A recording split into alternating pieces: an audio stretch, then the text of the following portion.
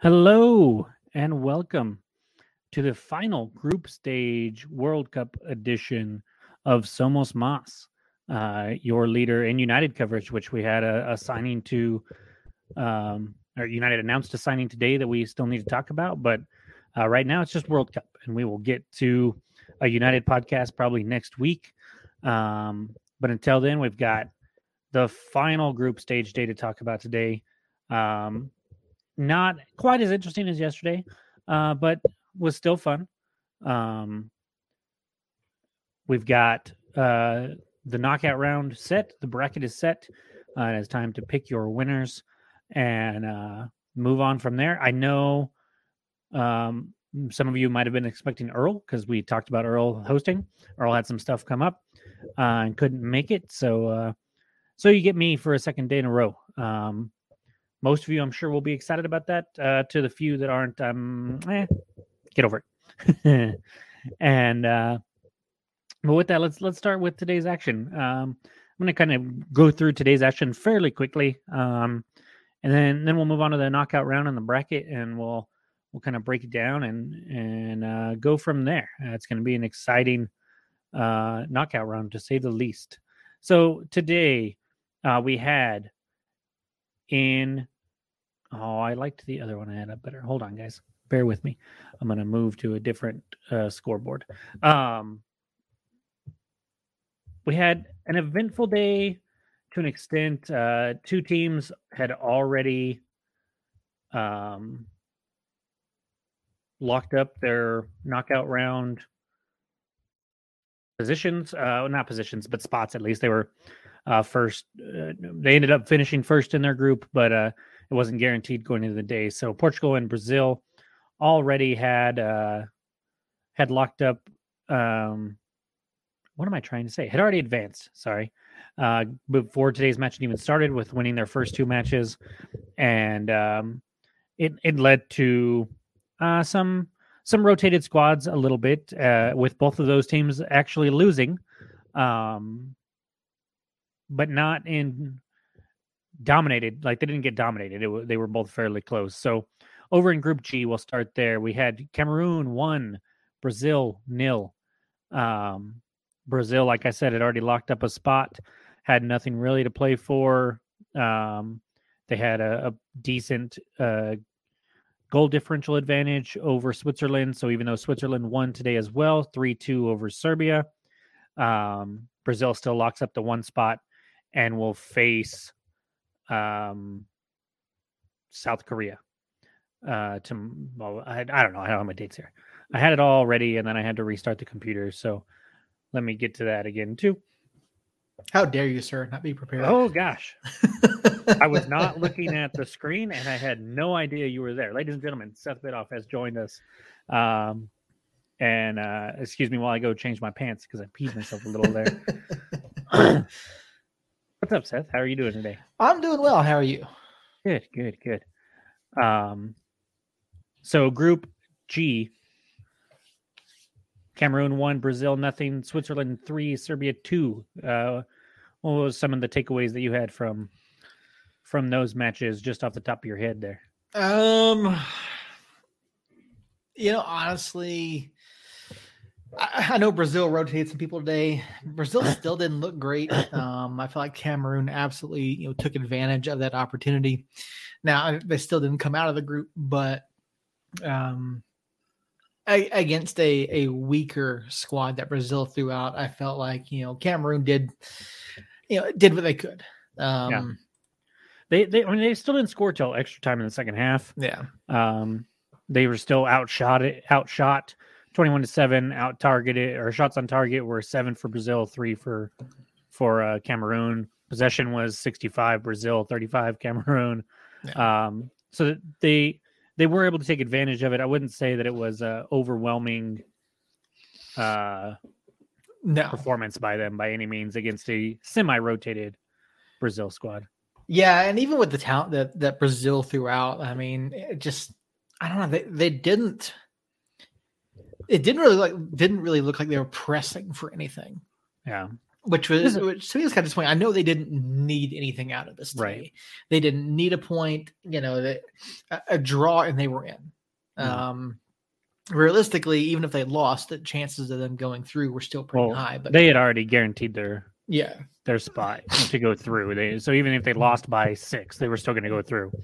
It was first place or second place was all they had to determine. And I know Brazil subbed in like Richarlison and some others late. Maybe not Richarlison. Rafinha came in. Marquinhos came in. Pedro came in. But they didn't look very good. Even though they dominated the stat line, Brazil just didn't look like they wanted this. They didn't even they looked like they didn't care today. So, well, a little sneaky thing about Brazil is they kind of haven't looked good at all. That is true. I mean, they've gotten 2 wins, but they've been kind of slow to get things going in both of those matches, and definitely looked like if their group was a little bit stronger, they could have been in some danger. But getting the wins against Serbia and Switzerland set them up nicely. They didn't have to worry about it, and we'll see if I think if I'm a Brazil fan right now, I'm thinking, man, I kind of wish we would have lost or drew one of those first 2 matches, so we would have had to play everybody today to try to find that top gear, because you can go through, a Premier League season without finding a top gear and just kind of scratching through victories. Yeah. I don't know if you can win the World Cup by doing that. I think you kind of have to find the highest gear that you can play, which is why like teams like United States, Japan, stuff like that, I'm not the chances of them winning this thing aren't nearly as high as a Spain or Brazil or France, something like that, because that top gear is something they can't get to, at least currently constructed. But this Brazil team has not found it, and I'm not sure they're going to. But if they are, they're going to need to find it fairly quickly with the knockout stage for them starting in just a few days. Yeah, no, you're absolutely right. They've started slow in every single match. Fortunately, they're talented enough that they can kind of make up for that in the later stages. But now that you're here in the knockout round, the competition obviously is going to be significantly harder than when you're playing against clubs like Cameroon or, or Serbia. So it's a different level. Now, yes, all these teams qualify for the World Cup. Yes, they're all good in their own right. But, I mean, there's a difference when you're playing, Portugal or, Uruguay compared to, Serbia. Right.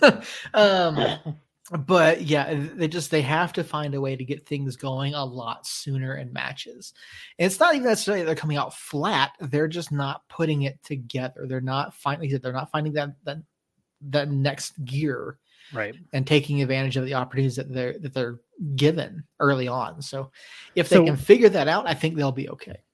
So was this the match that you watched, or did you rewatch both of these matches, or did you watch both of these matches?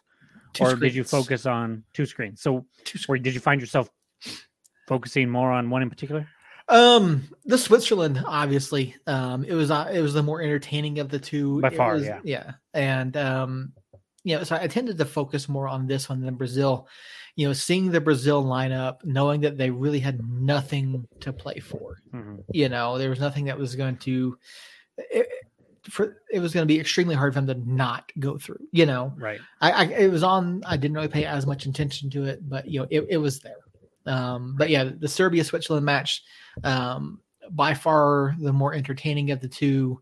And so that's where I focused my attention there. Because if you look at that, Switzerland took that lead early on, and then Serbia came firing back. And so it was real interesting to see the dynamic there and to see Switzerland, one of the favorites to come out of this group, having to fight back and and keep that possibility of advancing alive. Yeah, I agree. I didn't have the option of 2 screens today, so I just had the Switzerland match on. For the most part, I think I tuned to the Brazil Cameroon one once or twice, but then ended up back at Serbia Switzerland, and it was a fun match. It was feisty there towards the end, especially the second time that I saw a ref just getting his ass chewed today, which caught me off guard. Mm-hmm. The emotions were high today for sure. And so Serbia needed a win, came in, like you said, got the lead back, or went down, then got the lead, and then gave up the lead. And then right there in the early part of the second half, I think the 48th minute, Switzerland, beautiful little back heel flick off a diagonal run. I mean, it was a very nice goal. Probably my favorite team goal of this tournament, other than the United States one. And how can Richarlison's goal not I said be? team goal, not individual goal. This is where we talked about this for the United best goal of the year thing, where you had like a free kick as yours, and I couldn't put a free kick in my top 5 because it's one person doing one great thing, right. Instead of proper build up, a few nice touches, and then a good finish. And this one, I mean, it was a simple finish, but it was set up by a beautiful diagonal run and a nice ball in from that right side, and then just one touch back heel, one touch finish, and it went from 40 yards out to in the back of the net in 3 touches in the blink of an eye, basically. And then Switzerland just held on, annoyed Serbia, got under their skin, but was able to hold on, get second place in this group, and now gets to go face Portugal on Tuesday. And so we'll get to the Portugal match, and I mean, I'm not super high on them either. So that I'm looking forward to that match. I think Switzerland plays a type of ball that can frustrate teams, can kind of drag out these matches a little bit more than they want to. It was you didn't really see that today. I mean, it was kind of back and forth, at least in the first half. But you saw the second half where they buckled down, really frustrated Serbia, controlled the ball, and ended up getting the 3 points there. And so we'll see how Portugal can handle that coming up on Tuesday. Meanwhile, going over to the earlier games in Group H, Uruguay 2, Ghana 0. Uruguay still doesn't make it out, even with the 2-0 win over Ghana, because South Korea gets a late winner against Portugal, putting them through on goal differential. And Uruguay was not happy. No, they sure weren't. They were sad. They were angry. The VAR monitor flopped. Yeah, they ran the whole gamut of emotions there, and I'm assuming you saw the 2 almost penalties against Uruguay. I think the second one, like at the top corner of the box, was definitely not. I think the first one, the announcers over on Fox were clearly thinking it was going to get turned or called a penalty, and then it was not. But they were also saying that he did not get the ball, and I think he gets a slight touch on the ball, and that's why it ends up not being a penalty. Mm-hmm. It was an ugly tackle. It wasn't the best tackle. It was probably a pretty dumb decision. But I think the Ghana player gets a little lucky and gets just like a toenail on the ball, and Uruguay can't go through. I could understand Uruguay being upset there, but here's an idea: get a point from your first 2 matches, right? And you don't have to worry about this. But here we are. Yeah, I mean, obviously, of the 2 both of these matches have potential implications for the ending of the group, and Uruguay. I think they also had a goal called back, didn't they? I could be wrong. I don't remember that one. These 2 matches I was bouncing back and forth quite a bit, since I only had the one screen, and so I didn't see every minute of every match between these 2. Yeah, I was going back and forth between these as well, and it was just it was one of those matches where I mean both of them. The emotions are running high, tensions are running high. Yeah, it was. There were some really interesting calls, no calls, and I had to explain to you guys know I referee. I had to explain to someone the other night. I was doing a 7v7. And so White had the ball. White player has the ball going, to my right, basically. And, he dribbles the ball forward, a little bit out of his reach. Player on Black steps in, doesn't make contact. White player does not go down. And the White player starts yelling at me saying, oh, he stepped in. I'm like, okay, well, great. That's fine. He stepped in, but he didn't foul you. Similar play later on, defender steps in, makes a play, gets the ball, but plays in a reckless manner and takes down the attacking player. And the defender's upset because I call a foul. I said, well, I got the ball. I said, yeah, that's fine, but you played recklessly.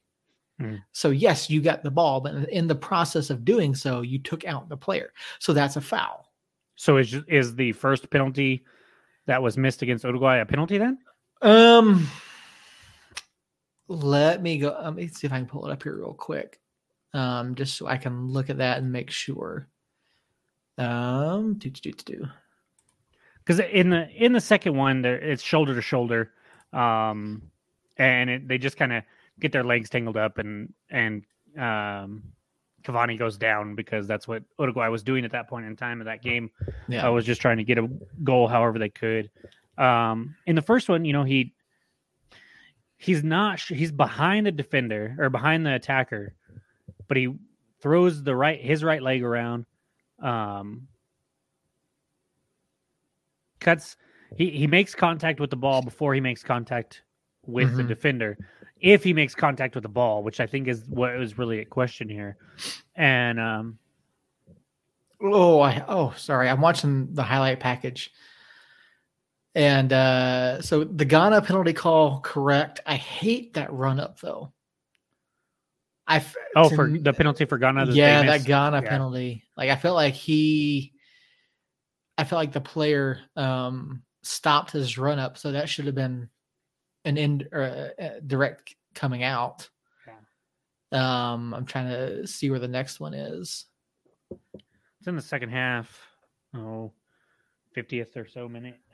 Probably. All right, let me see where this first video goes. Riveting podcast, I know. It is. I'm sorry. I want to look at this. No, you gotta see it. Just and with as close as it is, I mean, it definitely need to, just like they did with the VAR. I mean, he went. Mm-hmm. It was one of the first times this tournament, though, that I've seen the ref go to the monitor and then not change the call. Yeah, which surprised me. Okay, so they don't show anything around the 50th. It goes from like the 46th to like the 70-something minute in the highlight package. I don't think it was that late, but anyways, we'll move over. I'll see if I can find it on Twitter here. And what was your thoughts on the South Korea Portugal match? Oh man. Here again, I mean, this is a match where you would think that Portugal is going to come out and just walk over South Korea. Yes, South Korea has played well for the most part during this tournament. Not a side that I would have picked to come out of this group, but they've played well.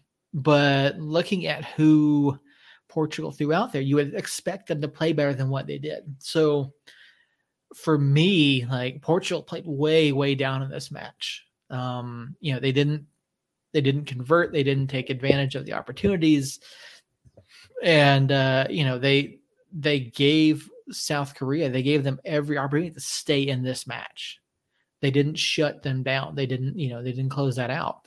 That's, when you get a goal in the 5th minute of a match, and again, I know it's so early on, you've still got, 85 minutes for that team, because we've talked about it with New Mexico United. Like, you've basically got the entire game to make up for that early goal, but Portugal couldn't capitalize. They couldn't take advantage. They couldn't close out South Korea here. I feel like if they had gotten the second goal, it would have been a completely different story. I don't think Korea comes back from 2-0 down to pick up a win here. So, I mean, Yeah, South Korea. I mean, hats off to them. I mean, they played well today, despite sitting back and playing on the counter. Um, and it worked out. It worked out for them. Yeah, I had South Korea coming out of this group. Mm-hmm.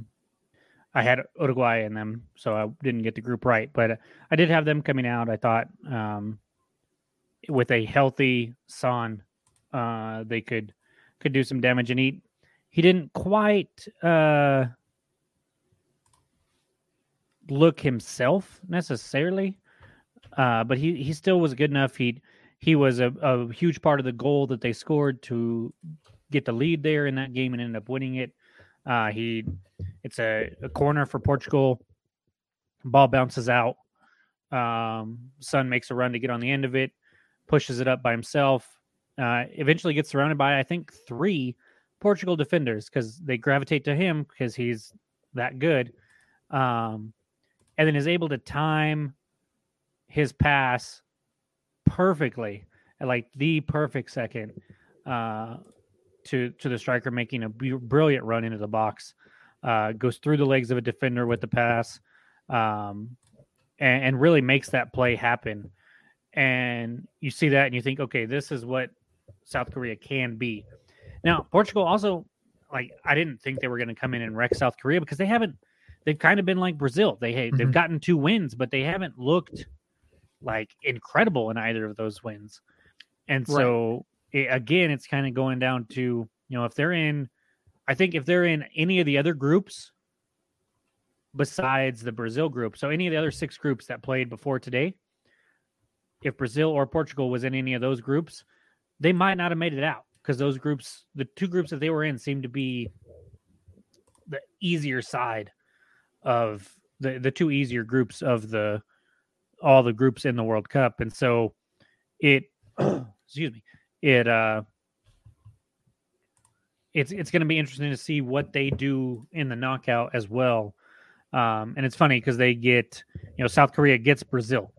So we're going to see how resilient South Korea can be and how ready Brazil is, because it might seem like a walk in the park for Brazil, but I don't think it's going to be. I think it's going to be a tough one.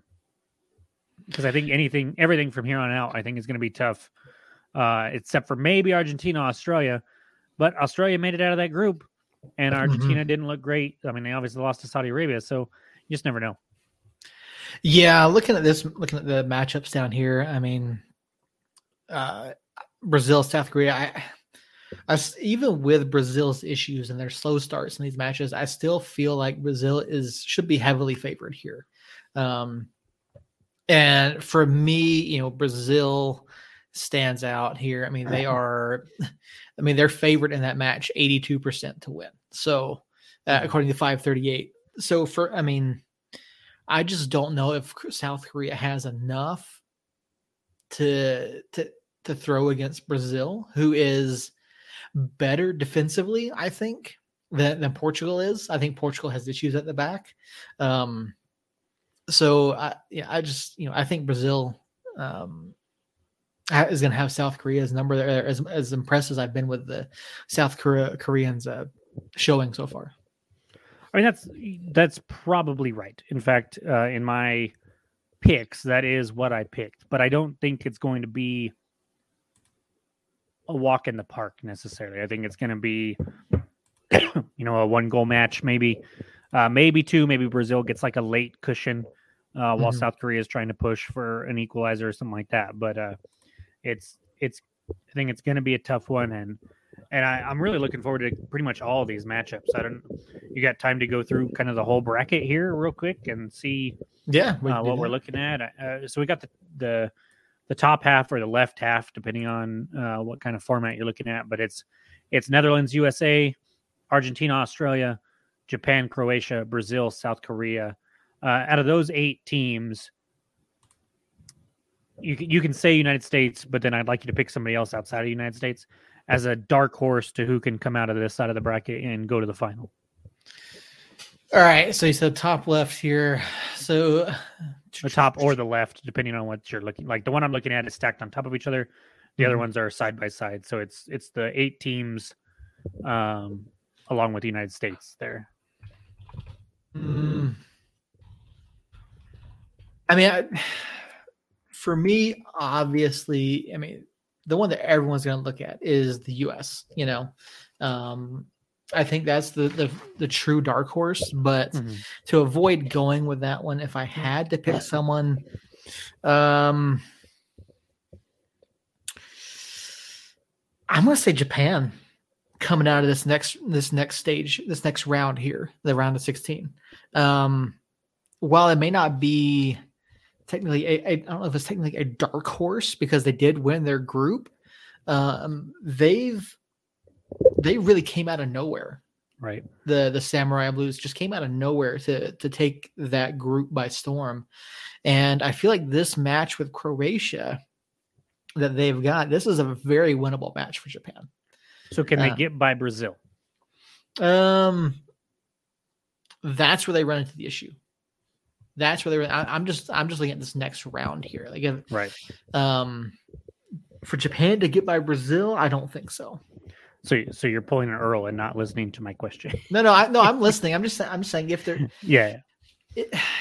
if there is a dark horse, I still think it's Japan, but Brazil is going to be the issue. Yeah.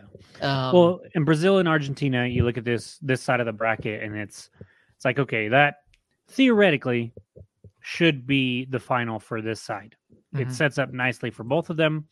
Argentina gets an Australia team that a lot of people thought were going to be 2 and done, basically, and yet here they are. And then you get a plucky but young United States team or a kind of mediocre Netherlands team for Argentina. And then Brazil, you get South Korea, and then probably Japan or maybe Croatia.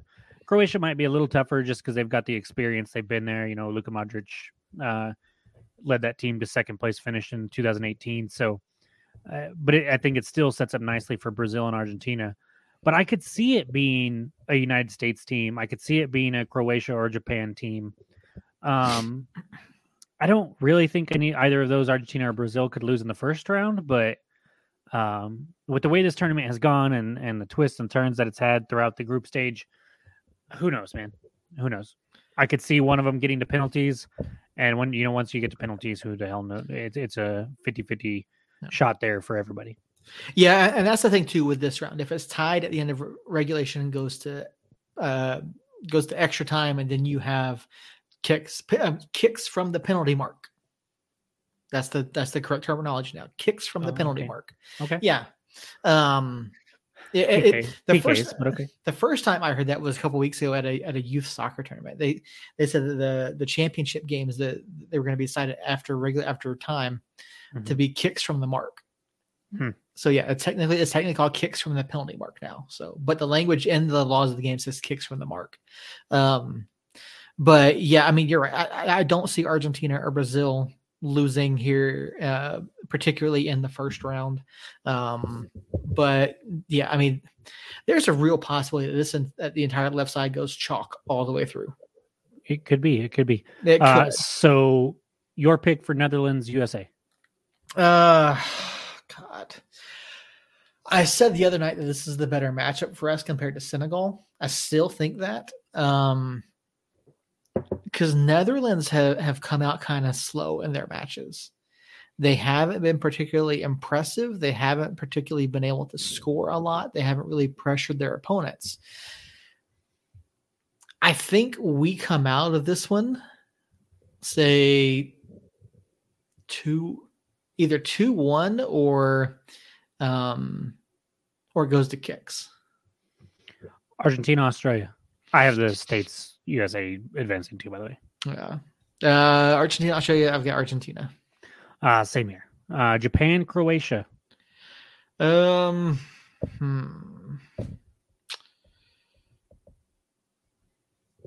this point, my heart says the Samurai Blues.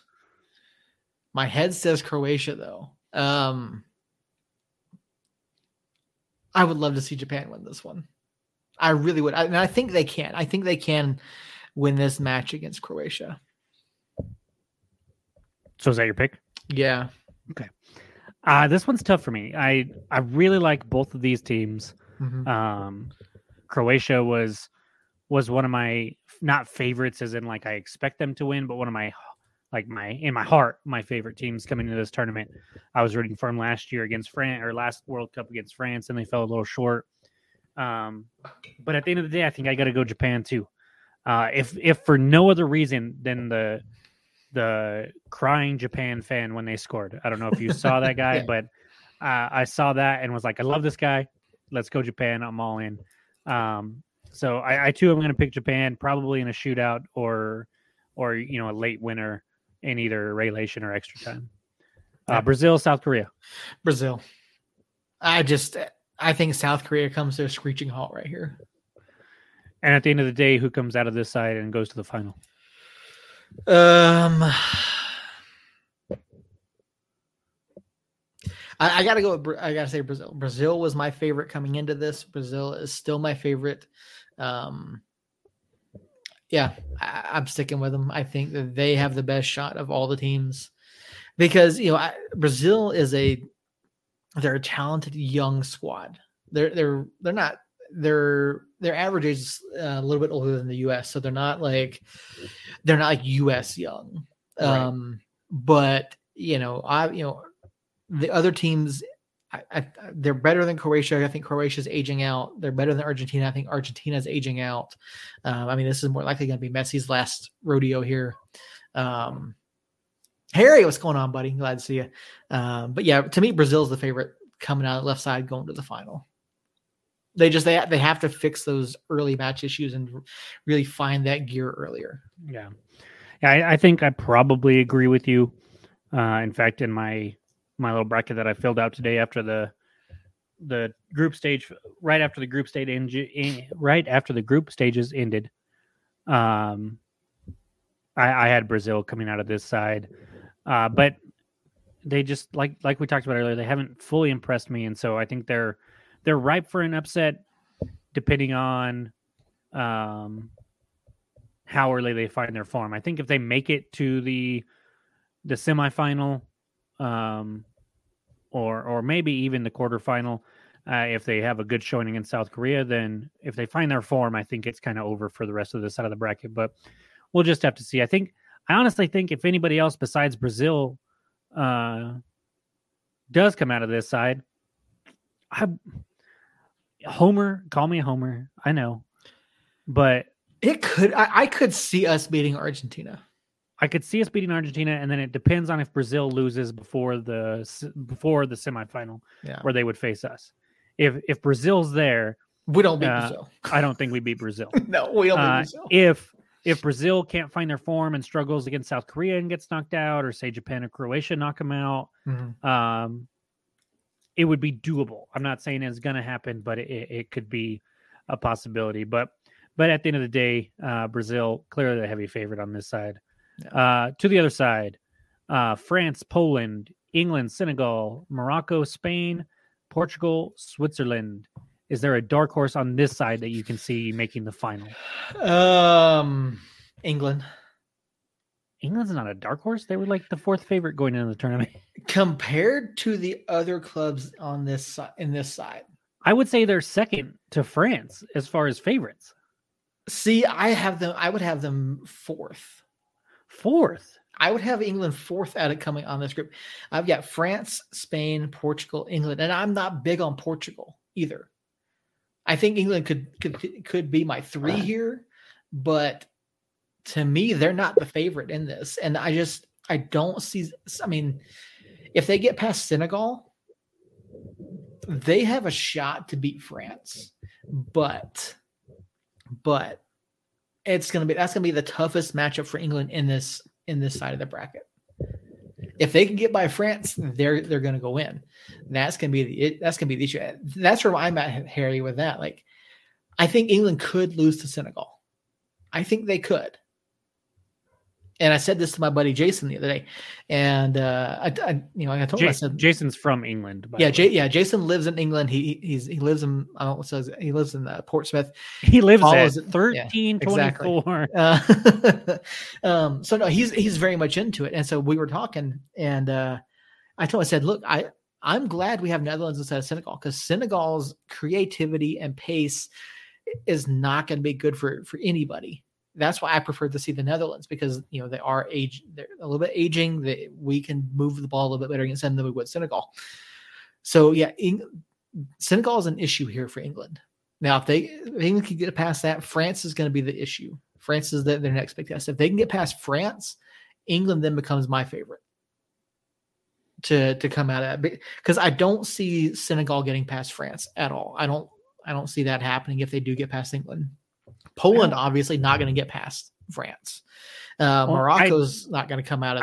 I don't think anybody's going to get past France, but Morocco is my dark horse for this side of the bracket. Now they might beat Spain, but that's gonna be tough.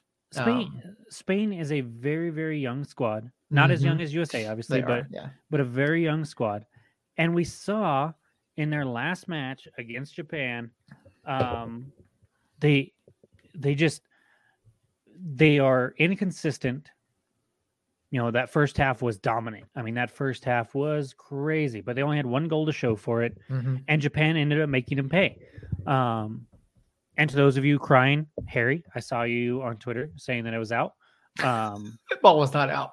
I'm sorry. Even if it was, Japan was coming at them at that point, so that it's still not guaranteed that they weren't going to score anyways, because Japan had to score. So it made me question Spain just a little bit. They could obviously get out of this side of the bracket and be in the final, and I wouldn't be surprised whatsoever. But this Morocco team, they looked really good in the group stages. They fought really hard. They've got a lot of heart. They've got some high-end talent in Ziyech and Hakimi. And I just think that the way they played, the way that they can control that left side of the pitch with Hakimi and Ziyech over there, they can just kind of lock that side of the pitch down and control just the one side. And if they just get a little bit from the other side, a good cross to that side or a good cross away from that side, whatever you want to look at it, they can create quite a bit of chances. And I could see them getting past Spain. And then Portugal, Switzerland, neither of those two teams scare me whatsoever. No. Portugal has not been terribly impressive. The fact that you have Portugal above England blows my mind on this side of the bracket. Well, and so Harry mentioned a couple of these, and one of the biggest reasons why I have Portugal above England is Gareth Southgate. Because Gareth Southgate throws out lineups and makes decisions like he's scared. I mean, look at how England played against the U.S. Look at the system that they put in place. They played scared, and they played to draw. So they didn't play to win. They played to not lose. Look at the other two matches England played, and compare those to any of the matches that Portugal played. Iran 6-2 on whatever, and then you've got Mexico in the other. Not Mexico. Wales.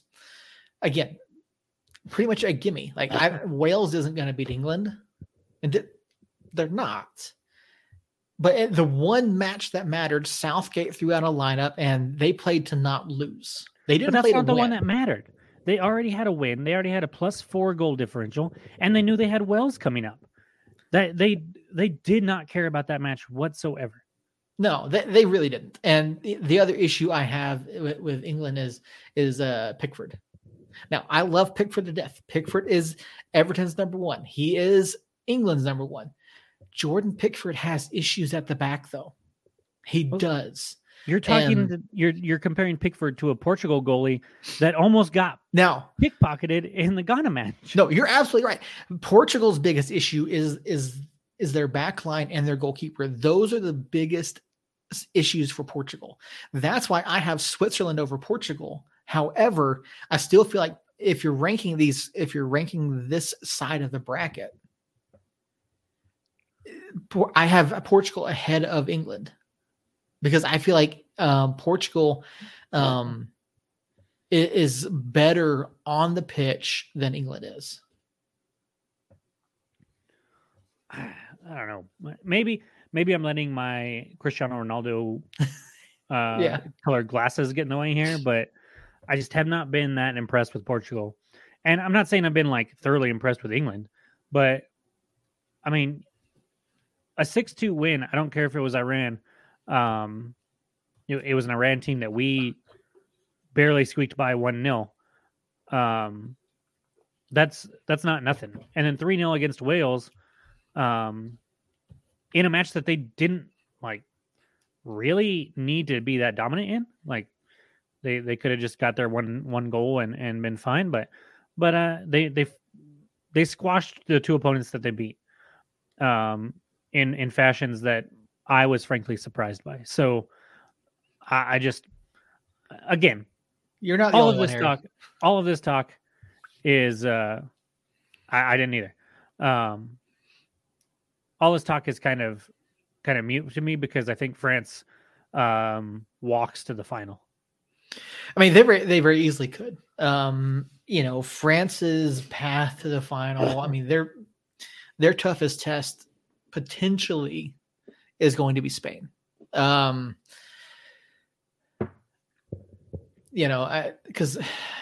England can give them a run, but I think the toughest test, like I said, though is Spain. Spain is creative. Spain has pace. Spain is good at the back. They're good defensively, and I feel like they can counter what France wants to do in the final third. So I feel like they can be good at the back, and they can just ticky-tacky you to death. Mm-hmm. But they don't always do that. No. And so I would actually say, well, so France, right? Yeah, France, Poland. England, Senegal. Mm-hmm. Toss up. I'm going to say England just because, but I wouldn't be surprised if Senegal beats them. But for the record, I'm going to say England. Mm-hmm. Yeah, I've got England in mind. I just, like you said, there's a very real chance that Senegal beats them here. And then I think we're the same Portugal, Switzerland. I've got Switzerland as well. Yeah. But Morocco, Spain, I've got Morocco. And you're way higher on Spain than I am. So I'm assuming you have Spain. Yeah, I've got Spain coming out of there. And I could the Morocco pick is interesting. I think they surprised a lot of people, and we talked about it today with how they played in the group stages. I feel like Spain. I'm going to look real quick at Morocco's results. So Morocco had a 2-1 win over Canada. Mm-hmm. Hold on. 0-0 Croatia. Yeah. And then a 2-0 win over Belgium. Okay. So, I mean, to be completely honest, Belgium is way, way down. They are. That's been proven throughout the World Cup here. Belgium did not play well at all. And then Canada obviously massively underperformed as well. Mm-hmm. Because some people were, obviously if you look at Canadian media, they seem to think that Canada should be winning their World Cup this year. But that is an extremely young Canadian side. They are extremely rough, but there's a lot of talent there. But that the 2-1 scoreline for the Canada match isn't indicative of how Morocco controlled that match. Right. I mean, Canada scored in the second half to make it semi-interesting, but Morocco just dominated that match, especially the first half. No, absolutely they did, and I think that speaks more to where Canada is at than Morocco, because I think, like I said, Canada they're young, they've got a lot of growth to do before they're competitive. I think 2026 could be an interesting year for Canada in terms of their World Cup that year. For sure, yeah. But I just and so I can see where the belief in Morocco is coming from. I can see that. Spain is just on a different level from Belgium, Canada, and Croatia. I mean, I think Spain, Croatia would have been really interesting to see, but I feel like like I said, I feel like Spain is better than either of the clubs that failed to get out of Group F there. So that's why I don't think Morocco is going forward. Yeah. Well, that one's going to be Tuesday, so we got some time before that one actually takes place. So who do you have coming out of this side of the bracket to the final? France. Yeah, I think it's definitely France's side of the bracket to win, and honestly, I think it's France's tournament to win. I picked them before the World Cup started. That was before the Benzema injury, but I stuck with them anyways.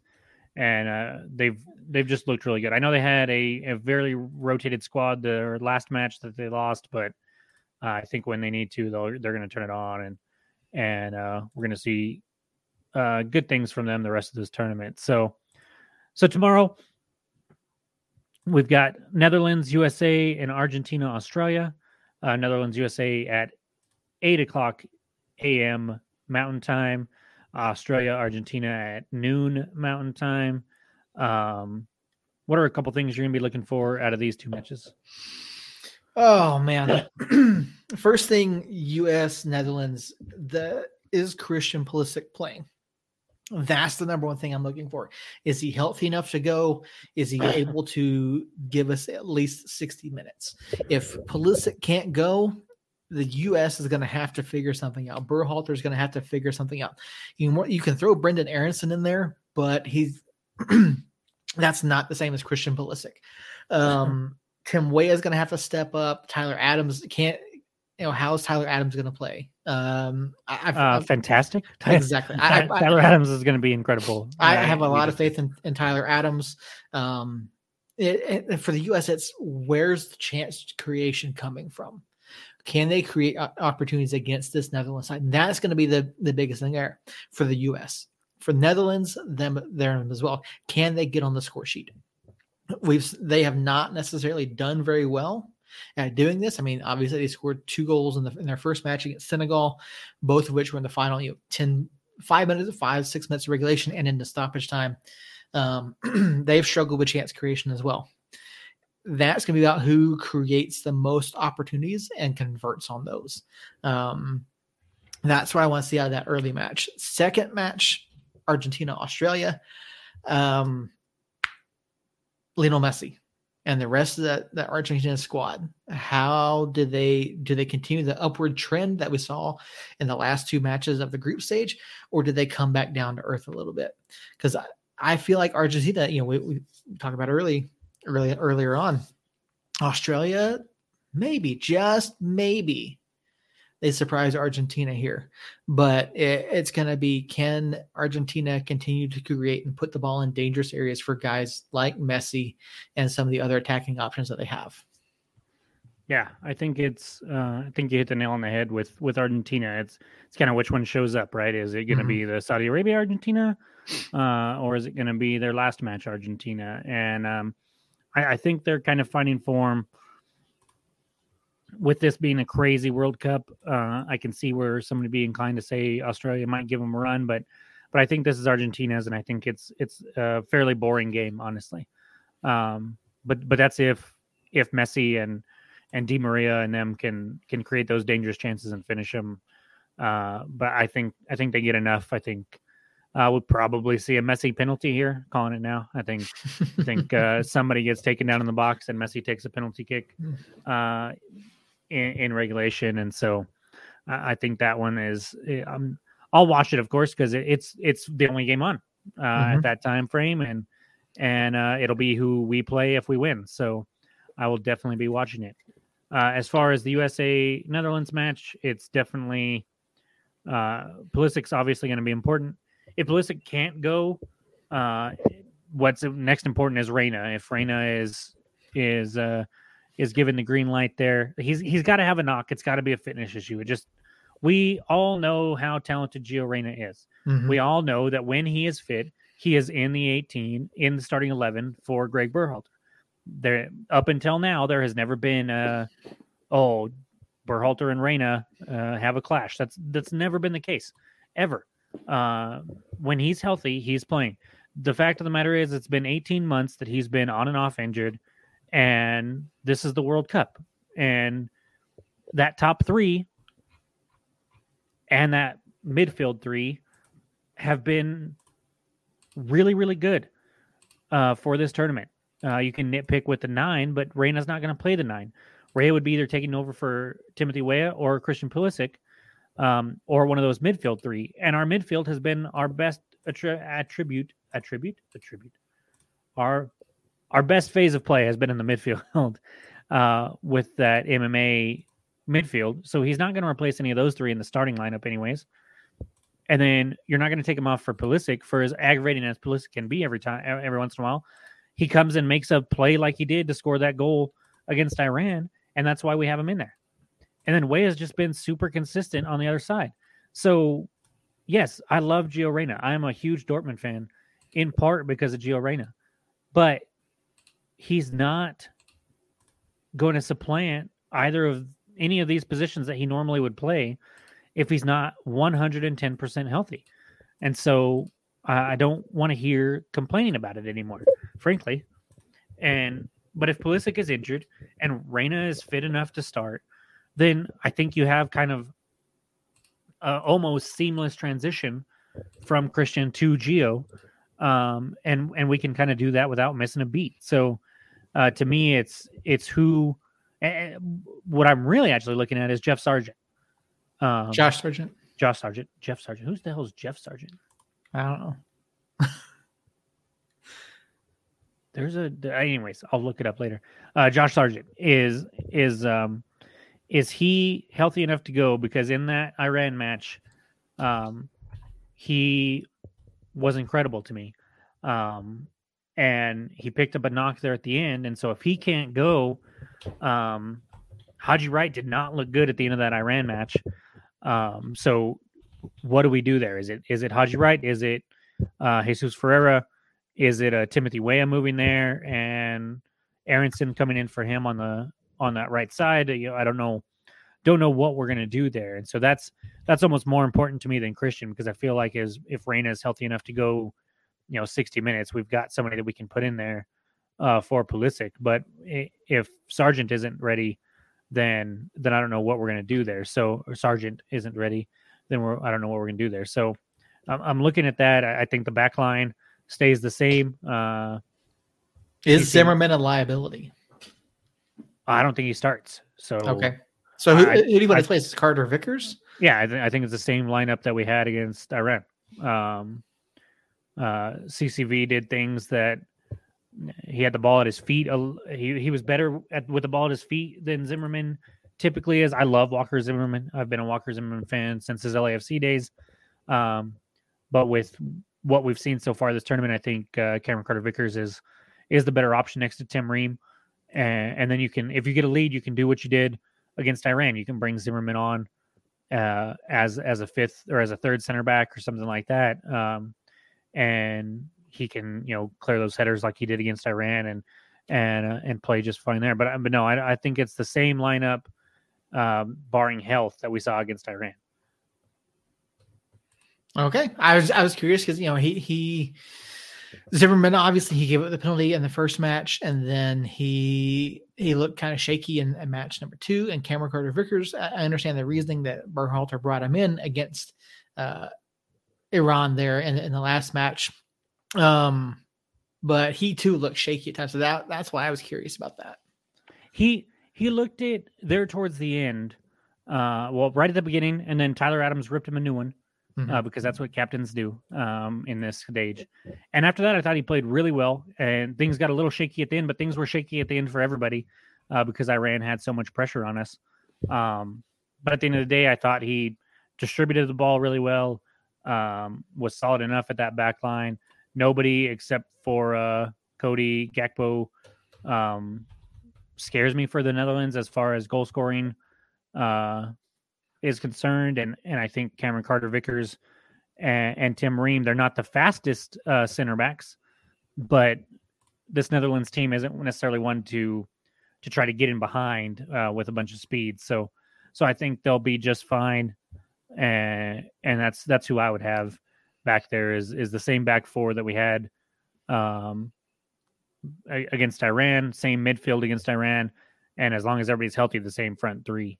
I just don't think that front three is going to be the same because I think either Pulisic or Sargent's going to be out, and we'll have to see what Berhalter does there.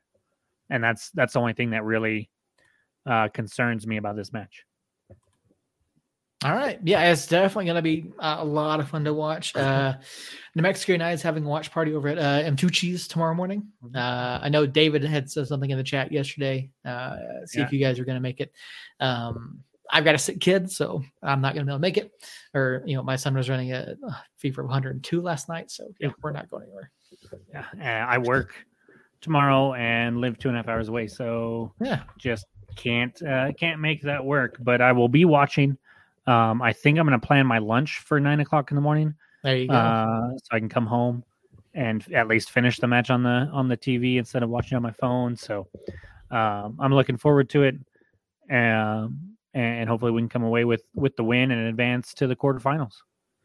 Yeah, definitely looking forward to that. 2 interesting matches tomorrow. Man, I can't wait. This has been a fantastic, week and a half of soccer, and we got another 2.5 weeks left to go. So, So we got 4 days in a row still with the round of 16. Then we do get a couple days off between that and the quarterfinals, and then a couple days off after the quarterfinals, and then so on and so forth. But so still 4 more days of this. What has it been? 8 days. 12 days 12 days 12 days in a row with 4 more, so 16 days total in a row of at least 2 soccer matches per day, and I cannot wait. Do you want to do a pod tomorrow night? Yeah, I can do one tomorrow night. I say we do one tomorrow night either way. Okay. I don't know if you caught the whole podcast last night, but I'm down for doing one every night that there's soccer. Yeah, that's fine with me. I don't have anything going on the next few nights.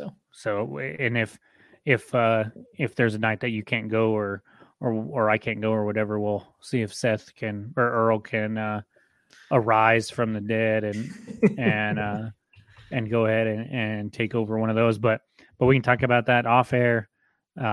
Any last thoughts about today's matches going forward? Anything at all? Man, I'll be honest. Like especially these last 2 days, it's been like this huge emotional roller coaster. Watching these teams get in and play and fight for their lives, and like you see the highlights. The highlight today of the South Korean players and fans, watching on their phones and trying to get the update from the Uruguay match to see if they went through, and just that celebration. Like, it's the beautiful game, man. It really is. This has been so much fun these past few days. Yeah, when Son threw his mask off and collapsed to the turf after they won, not after they advanced, but after they won, you just really saw. I mean, he's a guy that plays in the Premier League, plays for Tottenham, tied with Mo Salah last year for the Golden Boot, and I've never seen him that emotional because it's something that country does differently than club.